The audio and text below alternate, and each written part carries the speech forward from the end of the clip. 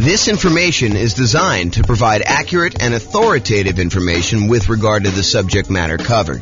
It is offered with the understanding that the presenters are not engaged in rendering legal, accounting, or other professional services. If legal advice or other expert advice is required, the services of a competent professional should be sought. Welcome to the San Mateo Real Estate Investing and Real Estate Financial Planning Podcast. Learn all about investing in real estate in San Mateo, California, with a combination of real estate financial planning and modeling with numbers specific to San Mateo, plus syndicated, more generalized recordings of live and pre-recorded real estate investing classes, not all of them specific to San Mateo. Be sure to stay tuned after the podcast for a message from our sponsors. Well, good morning and welcome, everyone. I am your host, James Orr, and today we're continuing with the series we have on improving cash flow. We find ourselves in a market where prices have gone up very rapidly over the last few years, maybe not so much in the last year or so since interest rates have gone on a tear, but interest rates are up a lot and rents are up, but they're lagging a little bit behind what the increase in price and the increase in interest rates have done to cash flow, such that cash flow is not as great as it was if you were acquiring the same property a year ago as it is today. And so cash flow has become more important than ever, and yet harder to attain than ever. And we need some additional strategies to improve on that cash flow. And so this is the series we've been doing on how to improve that cash flow. And we've covered so far a bunch of the different stages of acquiring a rental property or owning a rental property. And I've broken out how to improve cash flow into those various stages. So for example, we covered all the different strategies you can use to improve cash flow or cash now when you're searching for properties. We've already covered that in a previous class. We've covered all the strategies to improve cash flow when you're financing the property. We've covered the strategies when you change the strategy that you're using and when investing, going from short-term rentals to long-term buy and hold, or, renting out, house hacking or something like that. So we talked about all the different strategies you can change to improve cash flow. Talked about improving the property to do cash flow. We've talked about how to improve cash flow during the stage when you're marketing the property for rent. And we've talked about all the ways to improve cash flow when you own the property. Now we're going to talk about the last section, which is all the different ways to improve cash flow when you are renting the property. So this is all the stuff related to when you're renting the property. So let's jump right into it.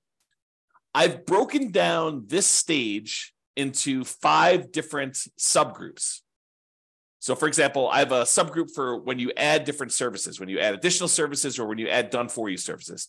I have a subsection for charging appropriately, billing back tenants for the things that they really should be paying for, or tiering rent by credit score, or collecting pet rent, things where you are not necessarily charging your tenant appropriately for doing that. I've got a whole section on convenience billing, changing the frequency of when you bill, getting them on or off auto pay, giving them a discount for on-time payment versus charging a late fee, and changing the term of when you do bill as another example of convenience billing. Then we've got a whole section on timing, giving them notice starting early to test high rents and renewing during peak season. And then finally, there's a miscellaneous section for making sure that your tenants have renter's insurance. And so let's jump right into those because I want to make sure we get them all covered, and I have a few things to say about each one. All right, so let's talk about the group of adding services. And I think these two are related. There's the additional services that you can add to offer to your existing tenants where you can increase your rent. So as a really simple example, can I add a high-speed internet and charge extra for offering that as an additional service to my existing tenants? As just one example. Or the second one here is done for you services. Can I offer them a done for them service where they wouldn't have to do stuff anymore? For example, let's say they live in a single family home and normally they would be responsible for lawn care as part of renting that particular property, but we could add a optional or maybe mandatory service for them to have the lawn service taken care of for them for an extra fee. And the extra fee can be more than what the person we are outsourcing it to would charge. There's a little bit of overhead and oversight that you need to do, and a little bit of risk, honestly, that they won't pay, or there'll be vacancy or whatever it is. So you should charge a small premium for offering additional services, additional done-for-you services. But you could do stuff like lawn care or snow removal or house cleaning, or whatever other services that they might find valuable based on your knowledge of them as your tenants and what they might want. Okay, so either offer them additional things like high-speed internet or whatever you're doing there, or done-for-you services. The next group is charging appropriately. I don't know how many times I brought clients out to look at a property where the current landlord is not billing back for utilities. They're renting their properties and they're saying, water is included in rent, or electricity is included in rent, when you could measure the utilities and bill the tenants back separately for these extra utilities. So if the clients of mine that are looking at these properties, they see that as a way to immediately get higher rents and increase the profitability of their properties. And so if you are one of those people that are not currently billing back for a utility that is being provided to your tenants, and you're sort of just lumping it in with rent, you may want to break that out separately and charge that back to them, bill back for the services. And these can be things like things that are already included in an HOA fee. So, for example, there are some neighborhoods around here where the homeowners association includes garbage pickup as part of the HOA fee. But garbage service is something that typically tenants would pay for. And so I think you could, and definitely check with your attorney on these things, don't believe me, but I think you can and should break out the cost of what it would cost them to have the garbage and charge that back to offset some of the expense you have as part of the HOA fee that you're already paying to get the tenant to pay for their own garbage service. Or things like in our area, we have a thing called non-potable water, where we can use that water in order to water the lawn. However, it's not drinkable water. It's only used for watering the grass and sprinkler systems and stuff like that. And so sometimes there's an extra fee for use of that water. It's usually cheaper water than getting it from the city that is drinkable water. But your tenant is responsible for watering the lawn, and they should be paying for that service. So you should bill it back. Another example is electricity. Or if you're already grouping water in, if you only have one water tap coming in, you've got a 12-plex. I know a lot of times landlords are saying, hey, look, the water is not metered individually, so I can't go and charge that. No, I think you can actually prorate it. You can make it so that it's divisible by the number of units or by the number of people that live in the unit. Talk to your property manager or your attorney to make sure that that's legal in your particular area, that it's justifiable that you can do that. But I think that's completely valid. What about tiering rent by credit score? It's a controversial one in some ways, right? But if someone has a really, really good credit score, might you give them a discount because they are more likely to pay on time, less likely to have problems with them staying in the property? Or could you say to somebody who applies and you say, look, or normally our credit score cutoff is 650. If you have less than a 650 credit score, we don't usually rent to you. They say, hey, is there anything we could do? My credit score is only 640. And you say, well, I might be willing to rent to you, but I would need to charge either an extra security deposit or an extra non-refundable fee, kind of a risk premium, or, for $50 extra per month in rent, I could see, that being a way to offset the credit score kind of rule there. So you can go ahead and advertise the higher rent for someone who has great credit, and you could tier rent by different credit scores. Now, again, I would check with your attorney. This one seems a little controversial. It's not what I've done. This one could be controversial, though, as far as tiering rent by credit score. What about pet rent?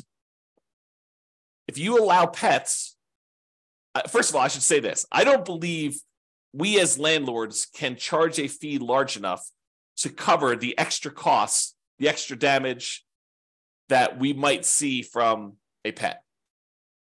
I think the extra, whatever it is, $15, $25, $35, $50 a month that you might get for charging extra pet rent for a poorly behaved pet would nowhere near make up for the damage we would have if their pet does damage to the property. In fact, it may not even be covered by their full security deposit. So some people will charge pet rent or a non-refundable pet fee in exchange for them having pet, or both, in some cases. Okay, so can you charge pet rent if someone has pets? Is another way to increase rent on a property. Let's talk about some convenience billing options. For example, some tenants get paid weekly or biweekly or monthly. And most landlords offer billing on a monthly basis. However, some tenants would prefer to be charged weekly for their rent. They'd prefer not to have, a really big amount coming out in the first of the month. They'd prefer to have, a certain amount coming out every Monday. And if you just think about it this way, let's say rent is $2,000 a month. And so $2,000 a month, normally if you charge monthly, you'd be collecting $2,000 times 12 or $24,000 a year in rent.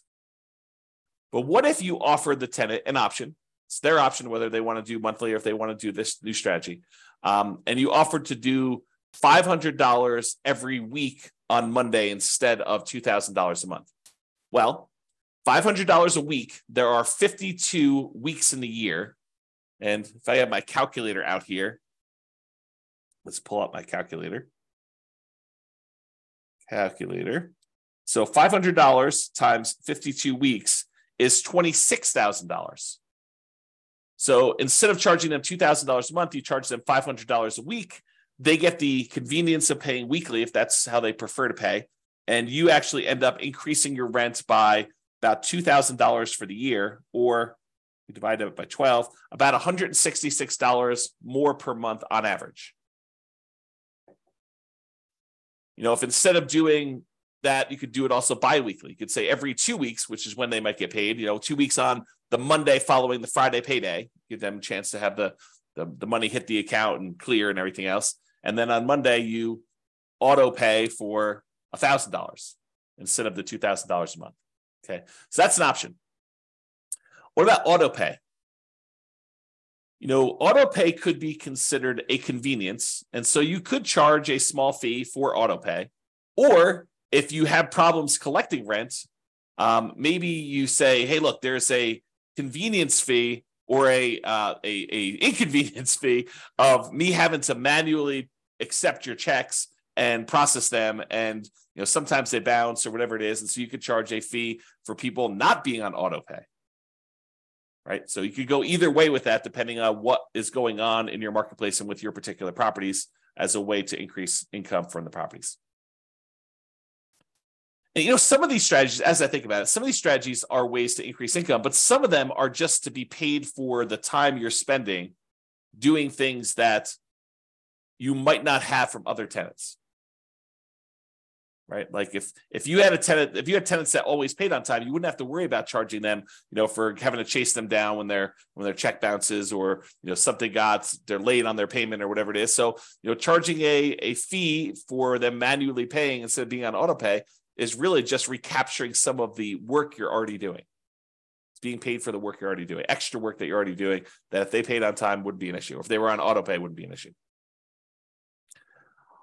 Instead of having a late fee in your lease, some landlords prefer to offer a discount for on-time payment. So the way that this could work is, let's say rent, if you pay on time, is $2,000 a month. However, if you don't pay on time, it's a $50 or $100 late fee. Well, the alternative way to structure that is you advertise the property, and when they sign the lease says that the rent is $2,100 a month, not $2,000, but they have a $100 early pay or discount for on-time or early payment. So that if they pay before the first of the month, it's $2,000. If they pay after the first of the month, it's $2,100. So it's not a late fee. It then is, that's what the normal rent is. However, if they pay on time, they actually get a $100 a month discount. And the $100 discount amount is the amount that is probably what you would have charged for normal rent if they were going to pay on time. Okay. So instead of offering late payments, a fee for late fees, late payment fee, you give them a discount for on-time payments or early payments. What about term? We talked about this in another strategy, but can you change the term of the rental agreement? Are you going to rent to them by the day or by the week or by the month instead of doing a yearly lease? The biggest example, this most common example, is short-term or vacation rentals. Change the business model to be billing at different periods of time. Somebody wants to do a week-to-week lease or a month-to-month lease, you can increase the amount of rent you get. Typically, the shorter the lease period, the shorter time period you have for your lease, the more expensive it tends to be. A daily rental is typically more expensive than a weekly rental. A weekly rental is typically more expensive than a monthly rental, and a monthly rental is typically more expensive than a quarterly rental, and a quarterly rental is typically more expensive than a yearly rental. Think about it that way. All right? So those are the different convenience billing options. What about timing? Using timing in order to improve the rent you're getting at property. So one of the things is giving your tenants notice 60 to 90 days prior to their lease expiration to find out if they plan on renewing and what the renewal amount will be for them. And if they're not going to renew, then being able to start marketing the property early, ideally at least 60 days ahead of the lease expiring, and so that you can test higher rent than you think you might be able to get. And if you don't get any inquiries or calls on that, or any reasonable number of inquiries or calls, within a week or two, then maybe you drop it back down the tiniest bit. But you have 60 days, full 2 months plus, in theory, to be able to market this property before you'd have a vacancy. Now, one of the things we're trying to avoid here is avoiding vacancies. Getting that tenant lined up way before the lease has actually expired and the current tenant is moving out. Now, if the tenant renews, that's great. Then you've got a renewal. You don't need to worry about it. You sign the new lease, 60 to 90 days ahead of time. You get them ready to go for their next year. In most cases, I think rents will probably bump up a little bit, just kind of like cost of living, maybe not to full market rent, but sort of like maybe a halfway of what we saw as a rent increase for the year. That way you don't get stuck 5 years from now with significantly below market rents. You're kind of like increasing a little bit each year. But then if they decide not to renew, then you have this head start to be able to test high rent and test early and lower your rents if you're not getting the responses you need in order to get that property filled before it goes vacant. And then ideally, you want to be renewing in peak season. So schedule your leases to end during peak rental season. And that may be a little bit different depending on what market you're in. In our market here, it's probably in the springtime, kind of like spring to early summer, like May. So schedule your leases to end during peak rental seasons. You don't want a lease to end between Thanksgiving and Christmas in most cases. So what if you have a tenant that gets evicted and they happen to have the property vacated, right after Thanksgiving? Do you do a year lease from Thanksgiving? No, you do not. You market the property because it's vacant right now, but you tell them that the lease is either a short lease, like it's a 6-month lease to get them on cycle, or it's a long lease, it's an 18-month lease to get them on cycle. But you don't voluntarily put a year-long lease in place to have yourself be vacant again in Thanksgiving and Christmas. You're setting yourself up for failure. You're setting yourself up for below market rents if you're constantly having to market your property between that Thanksgiving and Christmas time. So you want to go and optimize your rent. So sometimes you might have a 14-month lease. Sometimes you might have a 17-month lease. Sometimes you might have a 6-month lease, although I prefer to do at least a year. But you do whatever you need to do in order to get on peak season if you find yourself having to lease a property at a less than optimal time for the first one. Then after that, ideally the lease is coming due in a period of time where it's optimal and you can just renew for 1 year at a time based on that. But get on cycle to begin with and then work with that. Okay. So those are all the things with timing, making sure the timing is in your favor for doing that. And then finally, renter's insurance. And you might be saying, renter's insurance, James, why is renter's insurance on here as a way to improve cash flow? Well, It's not an issue unless there's a claim, right? If you have a tenant living in a property and something happens to the property, there's a fire, there's some type of flooding, there's a roof leak or something like that, and something in the tenant's property gets damaged, and they come after you to pay for their $5,000 kind of like furniture stereo system because the leak was there and they somehow think it was your fault. If they have renter's insurance, their renter's insurance will cover them for the damage. If they don't have renter's insurance, they think you're responsible for the damage and they're going to come after you. So by having renter's insurance and insisting that your tenants have renter's insurance and verifying that your tenants have renter's insurance, you are less likely to have, even if it's a false claim, right?